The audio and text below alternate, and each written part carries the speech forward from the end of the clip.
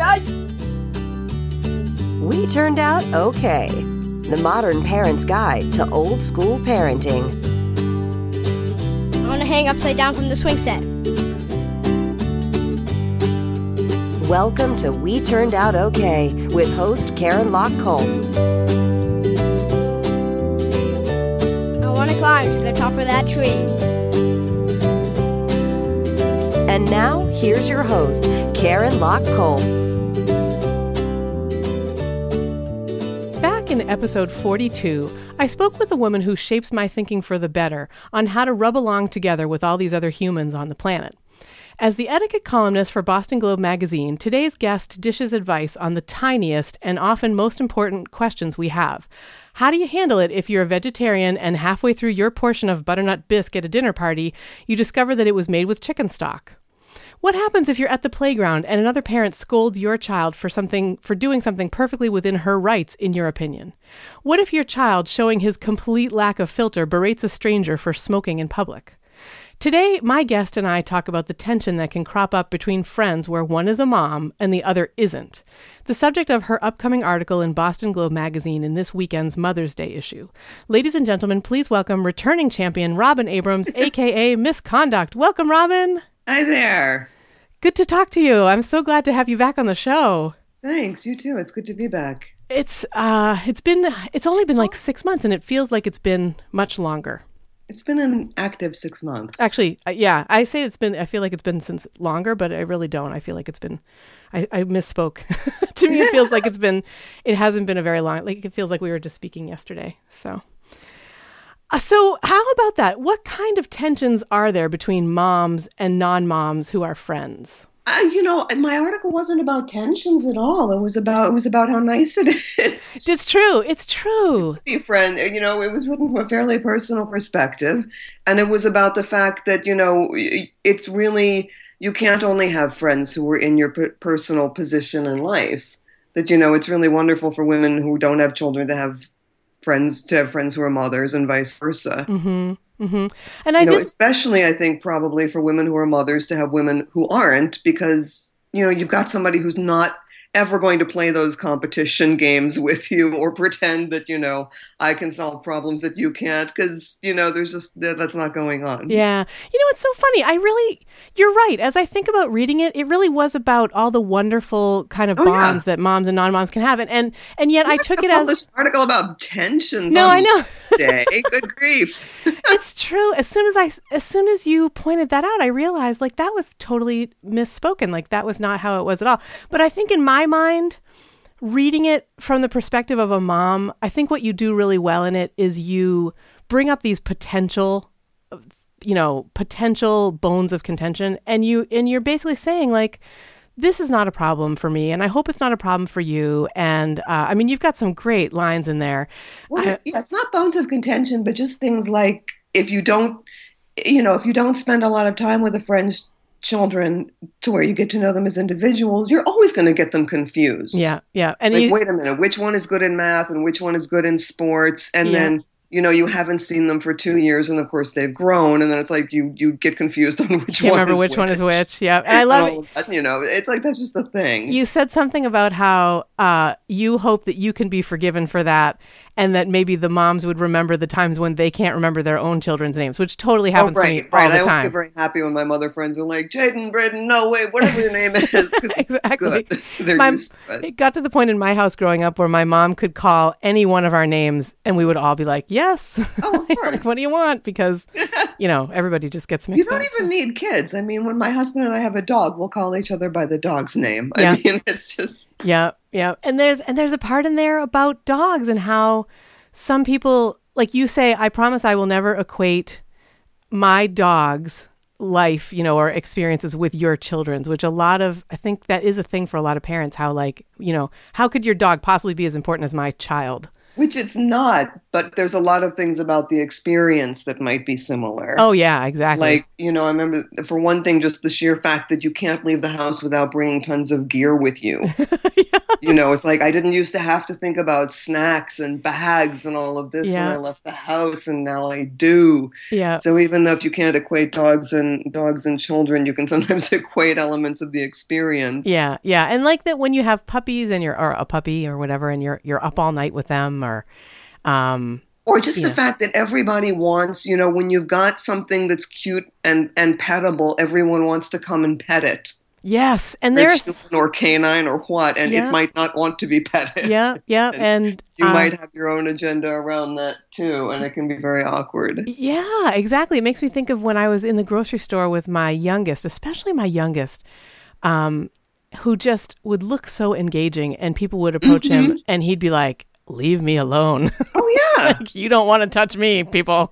Right. And I've never thought about that from the perspective of a dog owner, how like maybe the dog doesn't want to be touched. And of course a dog could there's an interesting thing now that people are trying to do where you tie a yellow ribbon on the dog's leash if it's not a friendly dog.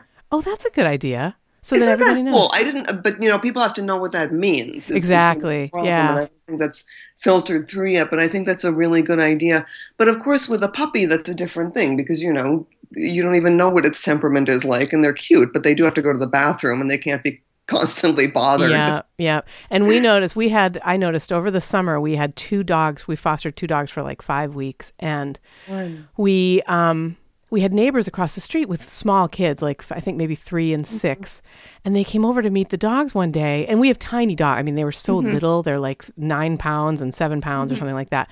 But they're very puppy-like, and they jump and they, they're excited and stuff like that. And the kids would sort of, from the perspective of the dog, it was a bit of a teasing because the kids would want to touch them. So they'd reach their hand out really slowly, to touch the dog's nose, and the dog would go, "Row," like expecting it was something to play, a game. Yeah. And then the kids would run away, and it was like lots of miscommunication. Exactly. Lots of miscommunication. There really are a lot of parallels, I think. And I was even thinking as I read your article, I have a friend whose dog helped him cope with like the deaths of his parents, and was really, really, I think he really felt like this dog about you might feel like a child. And then last spring, the dog got cancer. And so the dog passed away. And I mean, he was like mourning for this dog. Like you might for a child. And I wonder if maybe there are... With animals, I mean, they're with you constantly. Mm-hmm. They're your constant companion throughout the day in a way that almost no human is. Yeah, yeah. Just a kind of silent, you're there and you're a support. Right. Yeah, yeah. So you something else that's sort of like a baby or a dog we were talking about earlier is a new book. A new book? When you've written a new book. Yes. Because everybody, like when you have a new baby or a new dog, everybody has lots of opinions and advice. Yes. And questions for you that you might not want to answer. And you've gone through this experience with your book, that you wrote. And I've just recently, thank you for bringing that up, Robin. I just recently went through this with my own book. I published a book it's about 10 days ago that Positive Discipline Ninja Tactics came out in the world. It's an ebook that's available on Amazon. And I did have this. For me, it was more of a feeling of like people would say, "Oh, you'll never, that's never going to work. Why, if you don't have a published book that's out in print form, like why bother? Or Amazon is going to take you for everything you're worth." Things like that. People who had no idea what the process was or what the rules were or anything like that. Really like to go to either extreme. I mean, they either want to sort of project disaster or the most ridiculous levels of success. Yeah. Like, oh, you're going to be on the bestseller list, you're going to be on Oprah. And it's like, well, no, probably not. But odds on that are extraordinarily small. Slim, yep. But it's the process of doing it, going through the process of doing it is like having a baby a little bit. I mean, for me, it was only 5.5 months gestation. But it was... Mine was about 9. That's really funny. Oh, really? Oh my gosh, that's so funny. And when I don't know if you notice this too, but when you bring up the subject of it, or if you're kind of, people will say, well, what's your book about? And I got better and better at sort of giving a small, snippet of information about it. Mm-hmm. But people would either say things like, oh my gosh, I need that book like yesterday. Or they'd be like, oh, I don't know, it's just something negative, something like, well, that can't possibly come out soon enough for me, kind of a thing. And it's just like, people are either, as you say, they're the extremes of like, yeah, you'll never get this. The angels and the balloon poppers, which is a concept that I absolutely love, where a balloon popper is somebody who you say, you're trying a new diet and they say, oh, I'd give up now, have a cookie, or the angels who are basically like, wow, how can I help? That's awesome. Did you find that as you were writing your book, that it kind of... I thought people were lovely, but, again, people tend to have these assumptions. I mean, the only books people even think about or see are the books that are phenomenally successful by definition. Yeah. The other ones you simply don't even notice. Yeah. So people were sort of asking me, really well-meaning people were asking me things like, oh, are you going to have a book tour? Or saying things like, you should get on Oprah, or you should put it in airport bookstores. Yeah. Like I could just do that. Like, sure, I'll just call up Oprah. No problem. Right. It's like, no, I realize that's a good idea. But, you realize there's like a system here. Yeah. It's like you tell people you're going to have a baby. Oh, is it going to go to Harvard? Yes. It's like, oh. Yeah. There's a lot between there and now, but probably not. Let's face it. Yeah. That's so true. That's so funny. Well, I've been reading your book. He's my little kid, and I love him, even if he's never going to be president. Yeah.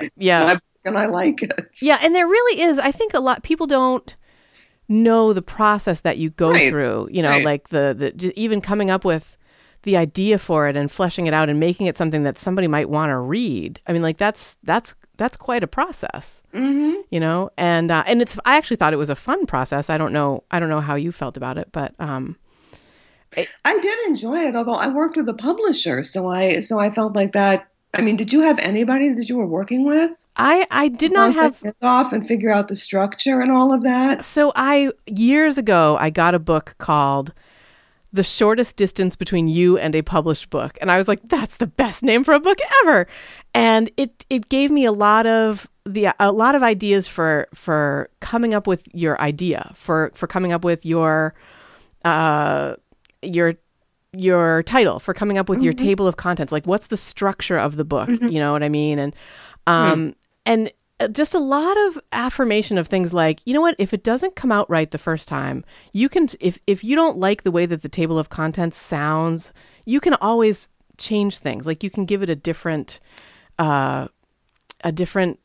filter, like a different focus or something like that. You can communicate the same information, but you can make it more fun or more touching or something like that, just in the way that you initially set it up. And so that was my first. That was the first time I really gave that any thought. And then a few months ago, probably back in the fall, probably when we were having our first conversation, I heard this guy named Chandler Bolt on a podcast. And Chandler Bolt is the author of a book called Book Launch. And it's about how to launch a book on Amazon and give it like a fighting chance of succeeding, of moving up a little bit in the rankings and whatnot. And I thought, you know what? Why not? I feel like the podcast, the cool thing about We Turned Out Okay, the podcast, is that I can see, like, in this new world of broadcast media where I know exactly what shows resonated most with people because I can see how many people are going to those shows and downloading those shows. And so it seemed like such a good idea to take the ones, because the ones that seem to resonate with people, as people love the interviews, my conversations with you and others get downloaded hundreds of times. But the ones that get downloaded the most are the ones where I'm saying, okay, you are standing in front of your child and your child is telling you, no, poopy, poopy, poopy, or something like that, right? And what do? I mean, do you yell at your child? Is there another way? And the episodes that resonated most with people, or that continue to resonate with people, are the ones where I say, here's this other way. Oh, sure. Like, here's a way to get out of that situation without, smacking anybody or going nuts. And so when Chandler Bolt's book came out about publishing a book on Amazon, I thought, you know what? I could take these chapters and I could fashion them into a little ebook. And basically that's what I did. It's like 7 chapters or something. And, and it's really about the things that people come to the podcast for immediately. That's how my book was too. It was a very bottom up kind of thing. Mm-hmm. That after I'd been writing the column for a couple of years, I just noticed that these are the questions I'm consistently getting asked. Mm-hmm. Therefore, these are the questions that the people are interested in hearing more about. Yeah, and I love how it's kind of split up. There's like a food section, and there's if I look at the table of contents, there's food, there's finances, religion, children, and actually sex and relationships, pets, health and disability. Yeah. I mean, something else. One other thing. Food, finances, religion, sex and relationships, children, health, pets, and other passions. And the conclusion is the principles of thoughtful engagement. And what I love about this is it's funny. I mean, you read these things and you're like, oh my God, who would ever think to hand a vegetarian a piece of bread smeared with lard? Oh, isn't that a great question? It really is. That's such I love that question so much because it's such a basic situation. The whole, what do you do if you're offered something you can't eat? Yeah. But the specifics of it were so completely weird. That was a question of a woman who was a dedicated vegetarian, and she was with a friend who is a scholar of the Romani, which are gypsies, and who are one of the most insular ethnic groups on the planet. I mean, they do not socialize with outsiders. Mm-hmm. And she was invited to a gypsy home, which is, this incredible honor, and she was given bread smeared with lard. Oh my goodness. Like, wow, that's a very common situation, but not like that. Yeah, that really brings it into like a 3-dimensional focus. So what was your response, just for listeners? Like what did you say to the woman who's the vegetarian whose bread was smeared with lard, and she's in this intense situation where she, does she eat it or not? Like what did you say to her? She really should have done some homework on this. I mean, if you're going into you should know what you might be offered. Yeah. If you're going into someone's home. I really can't say you take the bread or you don't, because these are not my ethics. Mm-hmm. I have no idea why, I can't say another person should value hospitality over their ethical vegetarianism or vice versa. That's really a question for her to decide. I think she should have thought about it a little bit in advance. Mm-hmm. And it's always easier to turn things down by saying you have some kind of health situation. Mm-hmm. But frankly, I think it was probably on the person that wasn't mentioned in all of this, who was the friend. Yes. Who knows both what gypsy culture is like and that her friend is vegetarian. Yeah. So that she's the unmentioned linchpin. Yeah. So she shouldn't have even been put in that situation. She should have figured that one out in advance. Yeah. That's very true. Sort of said, hey, this could happen. Yeah. So or worked with her friends in some way. Yeah. Or went back to the gypsies and said, oh, sorry, my friend, is allergic to lard. Right. Something like that. I mean, I actually I had a close friend who took something. He was given tea in Egypt on a train, and he had been told many, many times, do not ever drink water on an Egyptian train, back in the 70s or whenever it was. I'm sure, who knows, it may perfectly well be fine now. Mm-hmm. But he took something out of politeness that he knew he shouldn't have done for health reasons, and it destroyed his digestive system for life. Oh my gosh. I mean, he suffered for life. Oh my gosh. So it's really not a question of, oh, do I be nice or do I get a tummy ache? I mean, you can really mess yourself up. Yeah. No, you're right. It does bring up the question of like, we need to learn, I think, as people, and this is what your book espouses, we need to learn how to politely decline things if it's in a situation like that where it's really important that you do that. So I wanted to ask specifically about a very small topic that you cover in your book, but I think it's small but significant, and that is breastfeeding in public. You write the following: Not allowing breastfeeding in public effectively bars women and babies from public space, not exactly a triumph for women's or children's rights. Mm-hmm. And I just had such fears about this when my first born was born. It was 2000. It was the year 2000. Mm-hmm. And it was right before, I feel like it was just before it became a huge problem, like where people were insulting other people for breastfeeding in Fenway Park, and mm-hmm. there were just sort of there's laws being passed about, you can't whip out a breast in public if you have a hungry baby, and it was just crazy. And actually, it was my mother-in-law who helped me get over this fear. Mm-hmm. And what she did was she basically she came for a visit when my oldest was about 6 weeks old, and she basically said, I really want to go out. Let's go somewhere. Let's go do mm-hmm. something like for the day. So we took this drive into Rhode Island, and we got fried clams and ice cream, and we hung out by the beach, and I had to nurse him. There was no choice about it. And we get home, and she's like, I'm really glad you did that. That seemed to make you more comfortable. Like, now you can do this. Mm-hmm. And it was like, oh, thank goodness.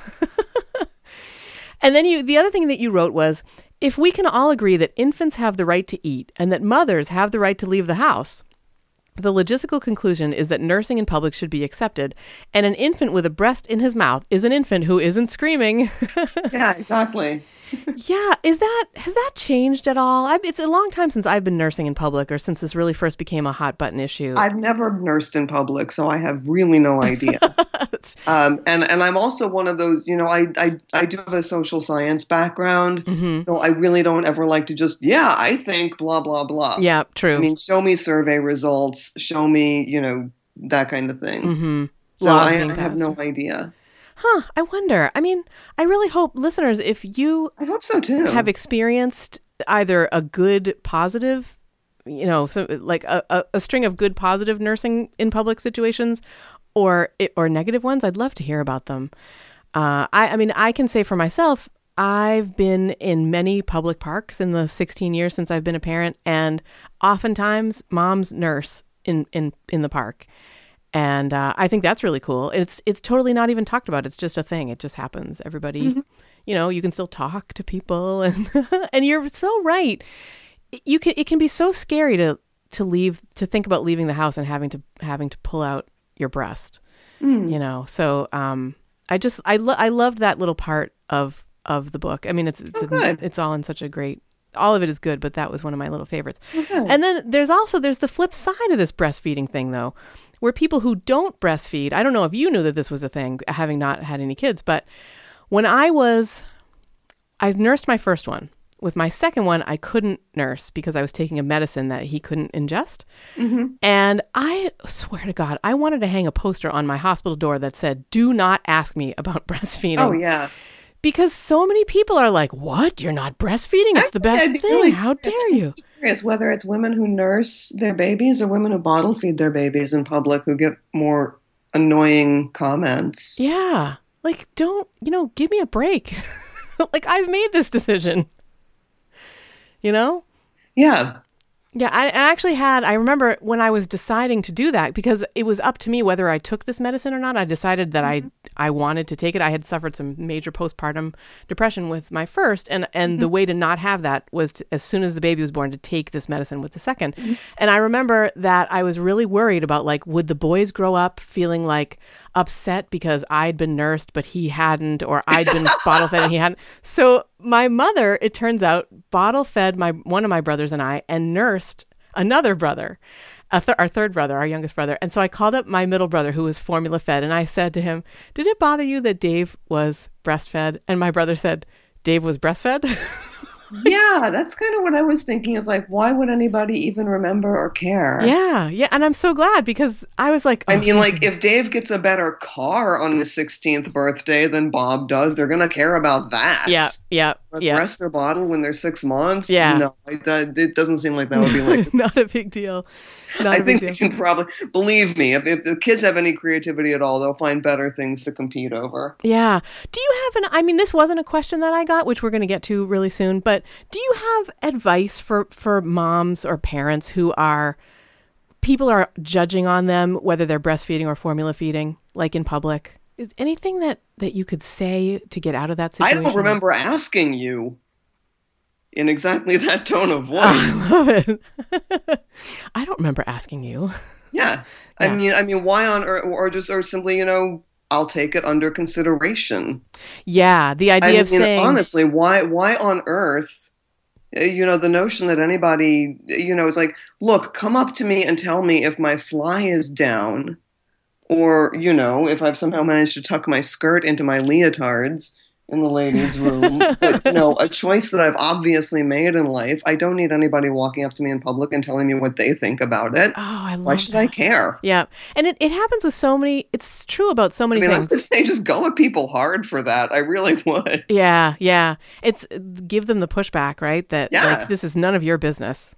Yeah. Yeah, yeah. No, I wouldn't even say it's none of your business, because that's still defensive. Yeah. It's your opinion is unwelcome. Yeah, yeah. Why are you assuming that I value your opinion? Yeah, yeah. And I love It's not my business is private from you. It's your opinion is valueless to me. to me. Yeah, yeah. And another thing, I mean, I remember this from when I was pregnant. And actually I remember this from any time, like for example, I have not shared with the general public yet that I'm trying a gluten-free diet to see if that will help with my tendons and joints and stuff like that. I'm going to give it a month, and then if it helps or doesn't help, maybe then I'll share on Facebook. But the reason I'm totally not sharing is because I know I'm going to get people who are like, oh, have you tried this? Oh, this is what you really should be doing. Oh, think about this. Here's a video about this. And it's like, I don't even want... I really appreciate that people care about me and want to help, but that's not the kind of help that I want. And the idea of saying to them, oh, thanks, I will look into that. And then cheerfully going about my life, I'll take that under advisement. And then kind of not. It makes me feel good too, the idea that you could say, well, when friends are giving you unsolicited advice and that kind of thing. I mean, I'm talking about somebody coming up to you on the street and saying you shouldn't be bottle feeding your baby. Yeah, it's a different situation. I've always thought the best response to that is, oh, that's interesting. Yep. Thank you. I will. I'll look. No, don't say you're going to do anything. Okay. Just that's interesting. I love it. Why is that so hard? It's so hard for me to not say, thanks, I'll look into that. I wonder why. I don't know, but all you have to do is that's interesting. That's interesting. I'm gonna work on that. I'm gonna kind of train with that. Well, I want to get into some of the sticky situations that listeners have brought up for your consideration, Robin. Sure. But first, I must share a message from today's sponsor. Okay. This episode of We Turned Out Okay is brought to you by Positive Discipline Ninja Tactics, key tools to handle every temper tantrum, keep your cool, and enjoy life with your young child. The book I wrote for you if you struggle with getting your child to do what you want her to do instead of what she wants to do. Or if you need some concrete tools that you can use immediately in the middle of a tough moment. It's getting some great reviews, including this short one from Heidi de los Andes, which is, I think, the coolest name ever. Heidi writes, I really enjoyed this quick, clear, and caring parenting book. Blah, blah. Just like the author advocates in dealing with children, she couches her advice from a position of empathy. The book draws from the same general philosophy of instilling self-reliance as the Free-Range Kids book by Lenore Skenazy, which I love. That's like one of my favorite books. I also appreciated that Positive Discipline Ninja Tactics was a quick read, about an hour, and had lots of tricks and techniques you can start using right away. It's available as an ebook in Amazon right now. To check it out, just click the link provided in the show notes. And if you don't know how to do that with your iPhone, that's in the 9th, whatever, software, iPhone 9 or 9.0, whatever you call that, you can do that by clicking to the right of the title of this episode. There are 3 dots. If you click on those 3 dots, you can get to this. It brings up a menu, and in the menu is something called View Full Description. And if you view that, the links become clickable. So you can do that. You can look inside the book on Amazon at the introduction. So head over there and read all about it. And thanks. And now back to the show. Okay, Robin. So we're on to questions and the sharing of mortifying moments. Oh, okay. Are you ready? Sure. So this is the first one isn't really a question, but I just couldn't leave this out. Do we have to share mortifying moments, or are these other people's mortifying moments? These are one of them. Oh, okay, that's good. One of them is actually mine, but the one I'm going to share first is a listener named Kelly who shared on Instagram, and she wrote, very simple, very quick. She wrote, when my son was 2, he told a smoking woman that she was killing herself and everyone around her. She said, while I was mortified, I was also a bit proud. And I can totally see having both of those reactions, but not knowing what to do. So I don't know. I guess the reason I wanted to share it is because it made me think of something I talked about in Tuesday's episode. So this episode is going up on Thursday, the Thursday before Mother's Day. And the Tuesday episode was a Your Child Explained episode, which I always try to do after a guest conversation. And usually it involves some aspect of that conversation. And this one I did was on manners and etiquette from the perspective of a young child. And I talked about how kids have like no filter, which I'm guessing that's why you're laughing, right? So there was this one day. No, just the idea of like, man, what it would look like from the perspective of a child. Yeah. Well, they don't have any idea, right? So there was this day, this is what I talked about on Tuesday, so I'll be brief. But one time when my youngest was 3, we went into a Papa Gino's and there was an employee there who was really heavy, very, very overweight. And Jay walked right up to her and said, "Wow, you're really fat," in this like, congratulations kind of way. And like you could hear the people in the restaurant go, and like this poor woman, I mean, she teared up. I was mortified. And he was too, because he was like, what did I say? Like, why is it wrong to talk about that? You know, and it was so mystifying to him. So that was my mortifying moment. Yeah, everybody has them. I mean, you know, kids don't get it. And the thing is, it doesn't matter whether... The point is whether or not the kid was right about the smoking. The point is, you know, you don't just inform people what you think of them. Exactly. In public in that way. So everybody has to have those conversations at some point. But I think it's just very difficult for kids to grasp that concept in advance. Yes. What's like right? They have to learn. They got to learn that one the hard way. Yeah. Yeah, it's so true. In fact, I read this article years ago, an essay in a book about how we're not raising kids. We are raising aliens from another planet who have no idea what the rules of etiquette are on or among other things, you know. They don't have any idea how the workings work on Earth, like how things proceed. Also to the extent that they do, they're imitating. Yeah. I mean, you know that 2-year-old didn't like sit down and read the Surgeon General's report himself. Exactly. That's right? So true, you know, he's imitating what he's heard people say. Yeah. It's like, wait a minute, you know, why is it, you know, I just said things, I'm just parroting what I've heard other people say, and all of a sudden the world's coming to an end here. Yeah. You know, they don't get that the context is the thing that drives it. Yeah, exactly. Yeah. And as I'm thinking about that with my own child, I mean, sure, you know, you're sitting watching TV with kids or whatever, and you mentioning how people's appearance and all of that. Yeah. It's not going to occur to them. With my youngest, he really had this thing for a couple of years about like weight. Like I mean, he loves everybody in his life, and some of them are thin and some of them are not thin. And like, what is that about? Like, why do it would make him wonder, like, why do people talk about this? Or, you know, why is it a thing? He couldn't grasp it. And he's got a handle on it now, thankfully. But very curious about bodies. Yeah. They're very curious about bodies. My mother has told me about her niece and nephew's children, and, you know, the way they'll like pet the wrinkles on her face. Yeah. They're just like, how come your skin looks like this and my skin looks like this? Yeah. They are. It's so interesting. There's an innocence to it. Yeah. And I love that. I think that's probably what I love best about it is, I mean, raising them or being with them. I mean, you know, if you spend time with kids, you see this kind of thing too, where they just don't have a filter. And in some ways it's terrible, but in some ways it's great. Like, the other thing that Jay used to say to me when he was probably 2 or 3 was he would say, "Mom, where was I before I was here?" And I would say, "Well, you were in my belly." And he would say, "Well, where was I before that?" And it's like, whoa, like that's a thought I've never. And I don't think I ever was able to answer him properly because he asked that question a lot. Like he thought about that a lot. Send Cohen. Yeah. You know, show me the face I had before I was born. Yeah. I mean, Buddhist monks meditate on that one. Yeah. It's a fascinating question. So there's some mortifying moments to share. And then, all right, so we have 2 questions, and it's really interesting to me. They both have to do with mothers-in-law. So I don't know why, if that's where listeners were, you know, right now. But anyway, So the first one is this. Anne asks, I'm considering homeschooling my preschooler next year, and I'm getting major pushback from my husband's family. My husband is on board, just not his parents and siblings. They live nearby, and we do see his parents a lot. How can I keep family relations positive in the event that we homeschool their grandson in the fall? Okay, it's not their grandson, it's your son. Okay. Simply tell them that you've considered the options. This is what you're doing for your family. It's your decision. You think it's best. Conversation over. I love that. You can't fight. You can't fight with them if they don't. If they can't fight with you if you refuse to fight. Yeah. If they bring it up again, you simply say, nope, sorry, we're not talking about this.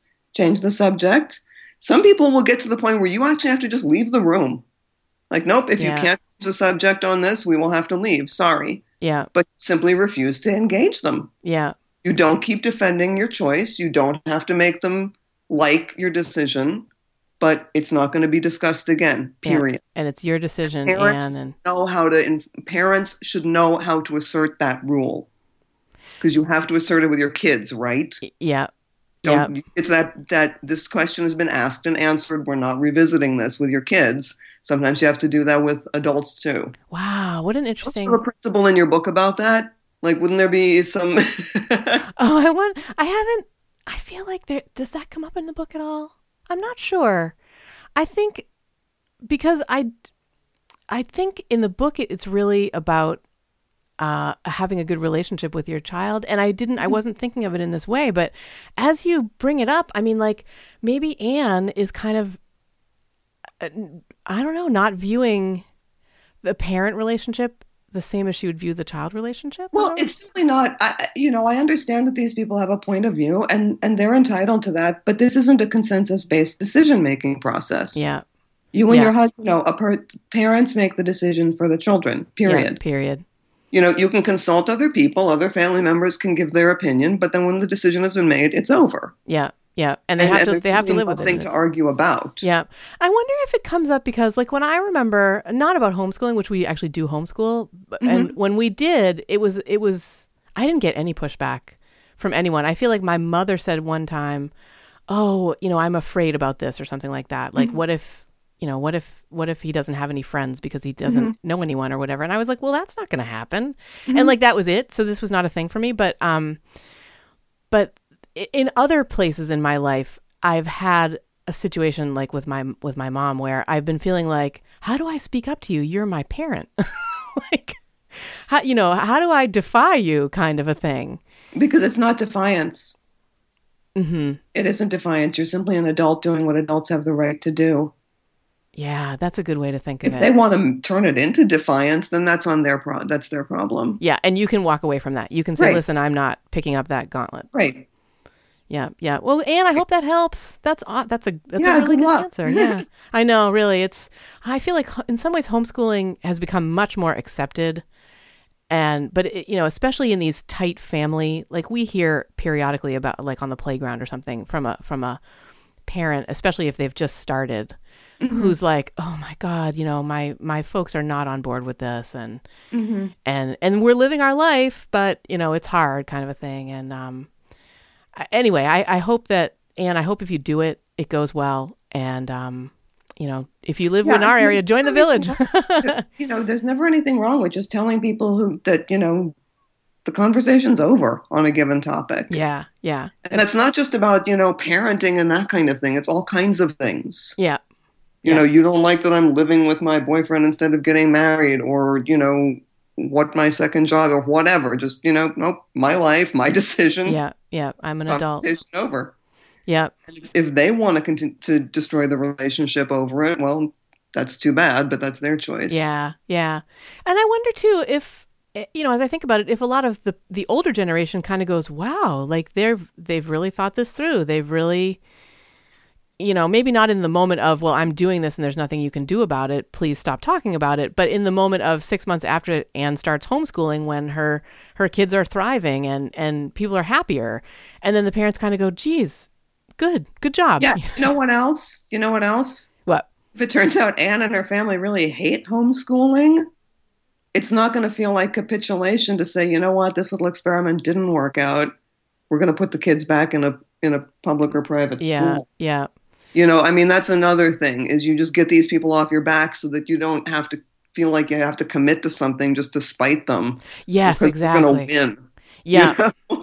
Yeah. So then you can say, well, we've made this decision ourselves and Right. we're moving along Right. with it. And if it doesn't work, then that's fine too.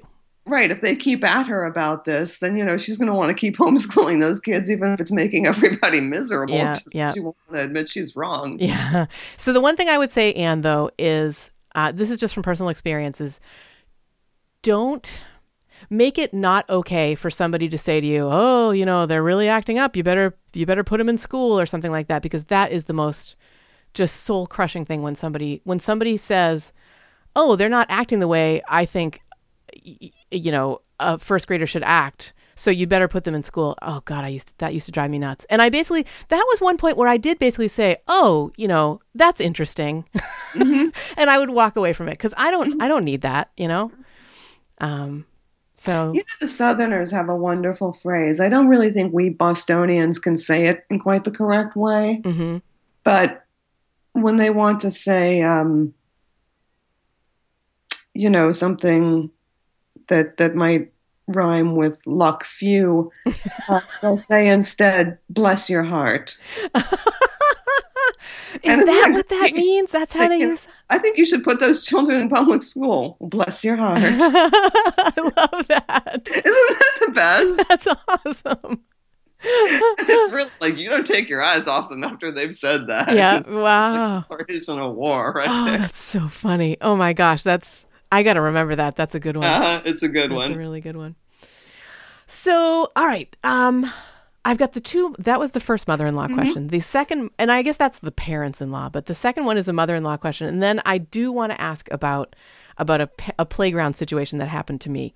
Okay, so this is a fairly long question that I'm going to try to condense. So my friend MJ wrote into, you know, she emailed me at WeTurnedOutOK, Karen at WeTurnedOutOK, and I'm trying to figure out how to compact this. So The MJ, question sounded to me basically like she has a horrible mother-in-law. Her husband cut the family off from communication with them, with her. So basically he was fine with estranging his own mother, family. 6 happy years of this go by, and then MJ, for some reason, decided she wanted the mother-in-law to be part of the family again, for what reason, and now they're all stuck. They think they're going to take her on a 10-day road trip. yes. Okay, so That's crazy. They I'll- gotta not do that. I know. I couldn't take a 10-day road trip with people I like. Yeah, that's a long That's trip. a 10-day road trip. Yeah. So I'll start from the middle. It's going to go full Donner Party on day 3 Yeah, I mean, I can't imagine It's this. going to be very bad. MJ Don't writes, do it. she writes, You know, I don't know why she wanted to like go around her husband. You know, you really need to let like the spouse manages the in-laws. yeah, like if it's not your mom. On law number 1 of household peace. Yep. Is, you know, everybody gets, you know, first, you know, everybody's the czar of how they deal with their own parents. This guy wanted his mother to be estranged from the family. It was not her place to decide, oh, you know, I'm going to make an end run around him and mother-in-law back in. She writes that she's not American born, and I'm wondering if that.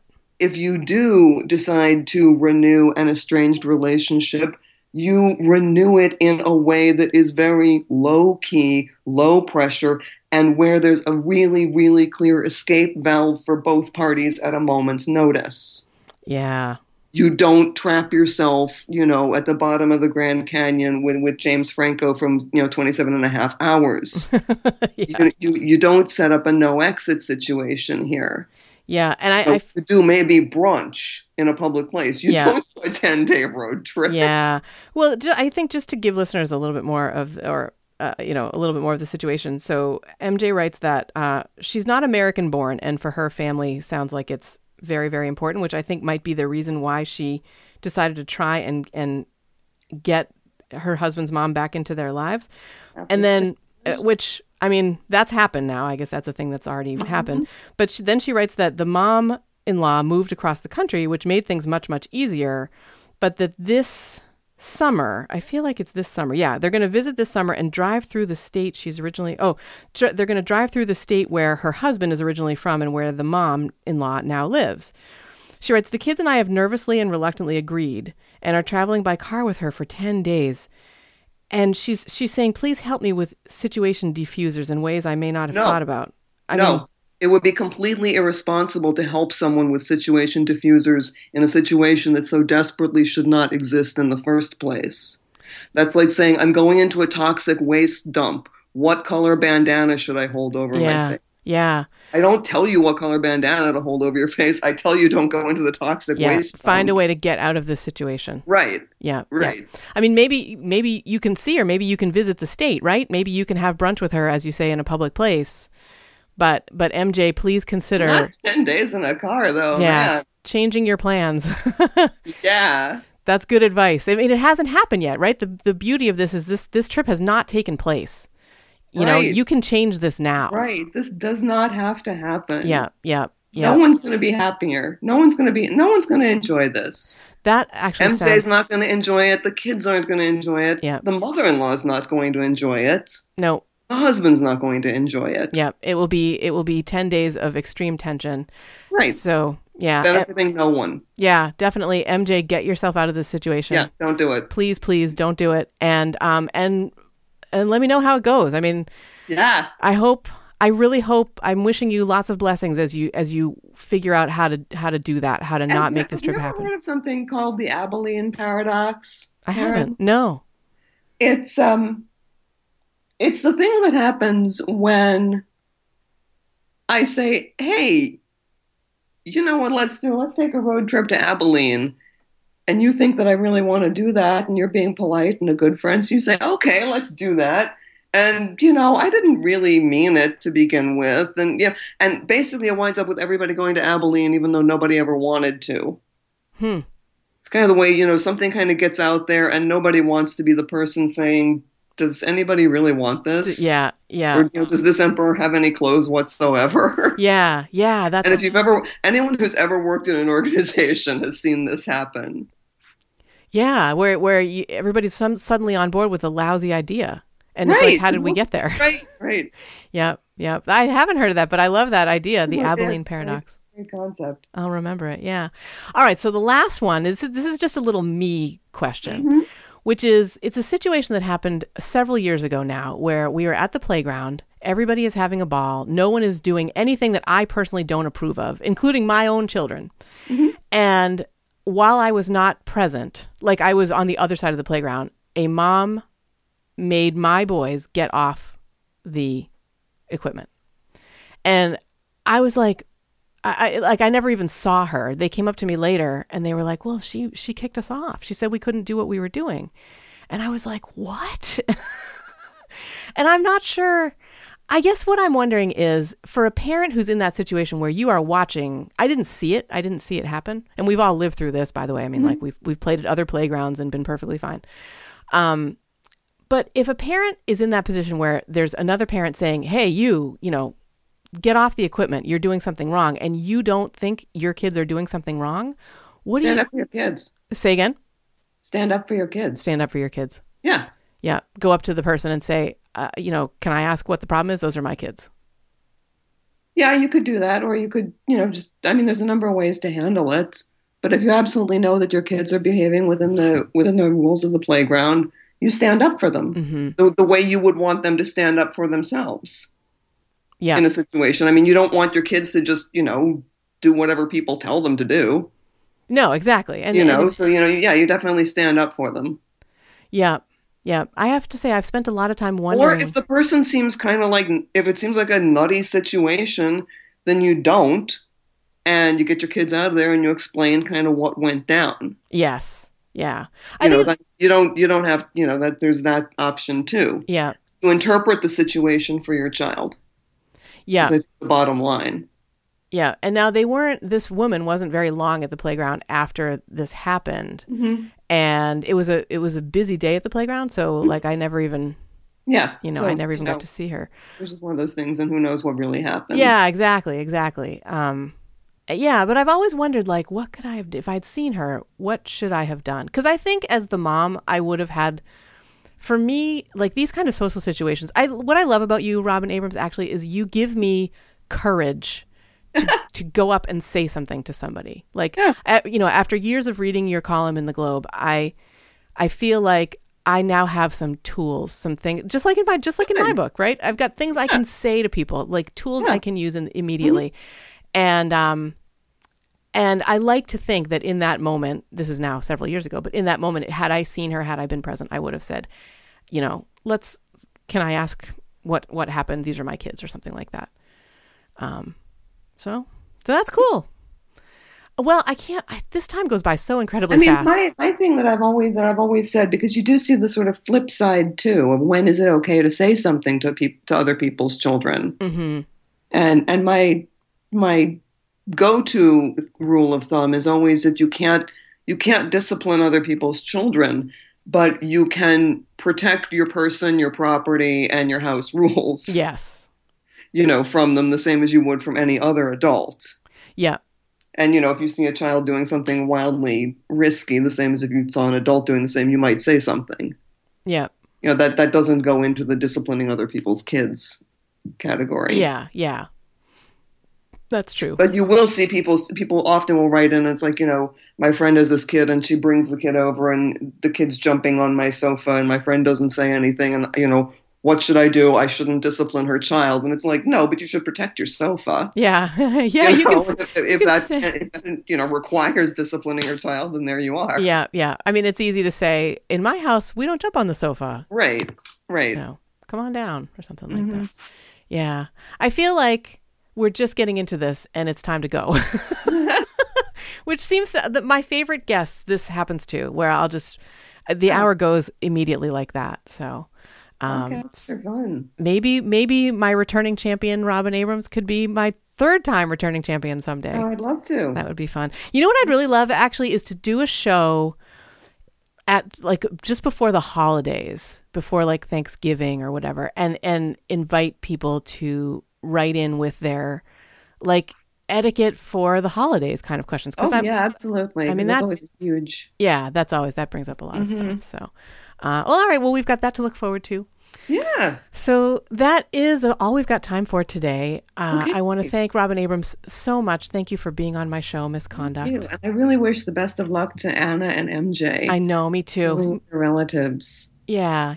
Relatives are a tricky thing, but they can be navigated. You can do it. They can. So you can get in touch with Robin, everybody, by going to misconduct@globe.com.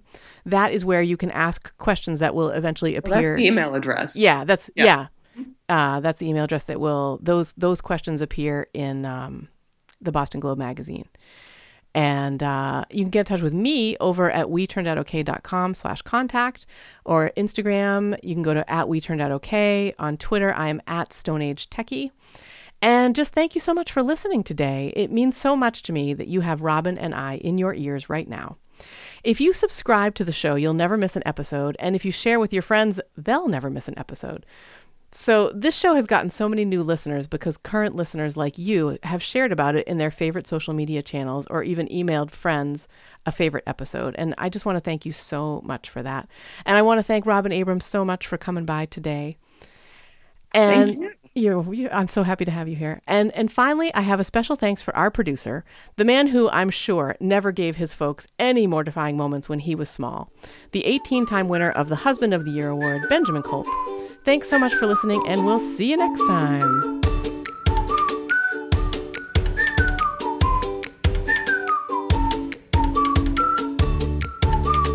Thank you for listening to We Turned Out Okay. I want a date to Australia. Find us on the web at WeTurnedOutOK.com, where you'll find show notes and more. What do you call cheese that's not yours? Nacho cheese. And remember, we only go around once. To be the best parents we can be, let's relax and enjoy the ride. I want to pee in the woods.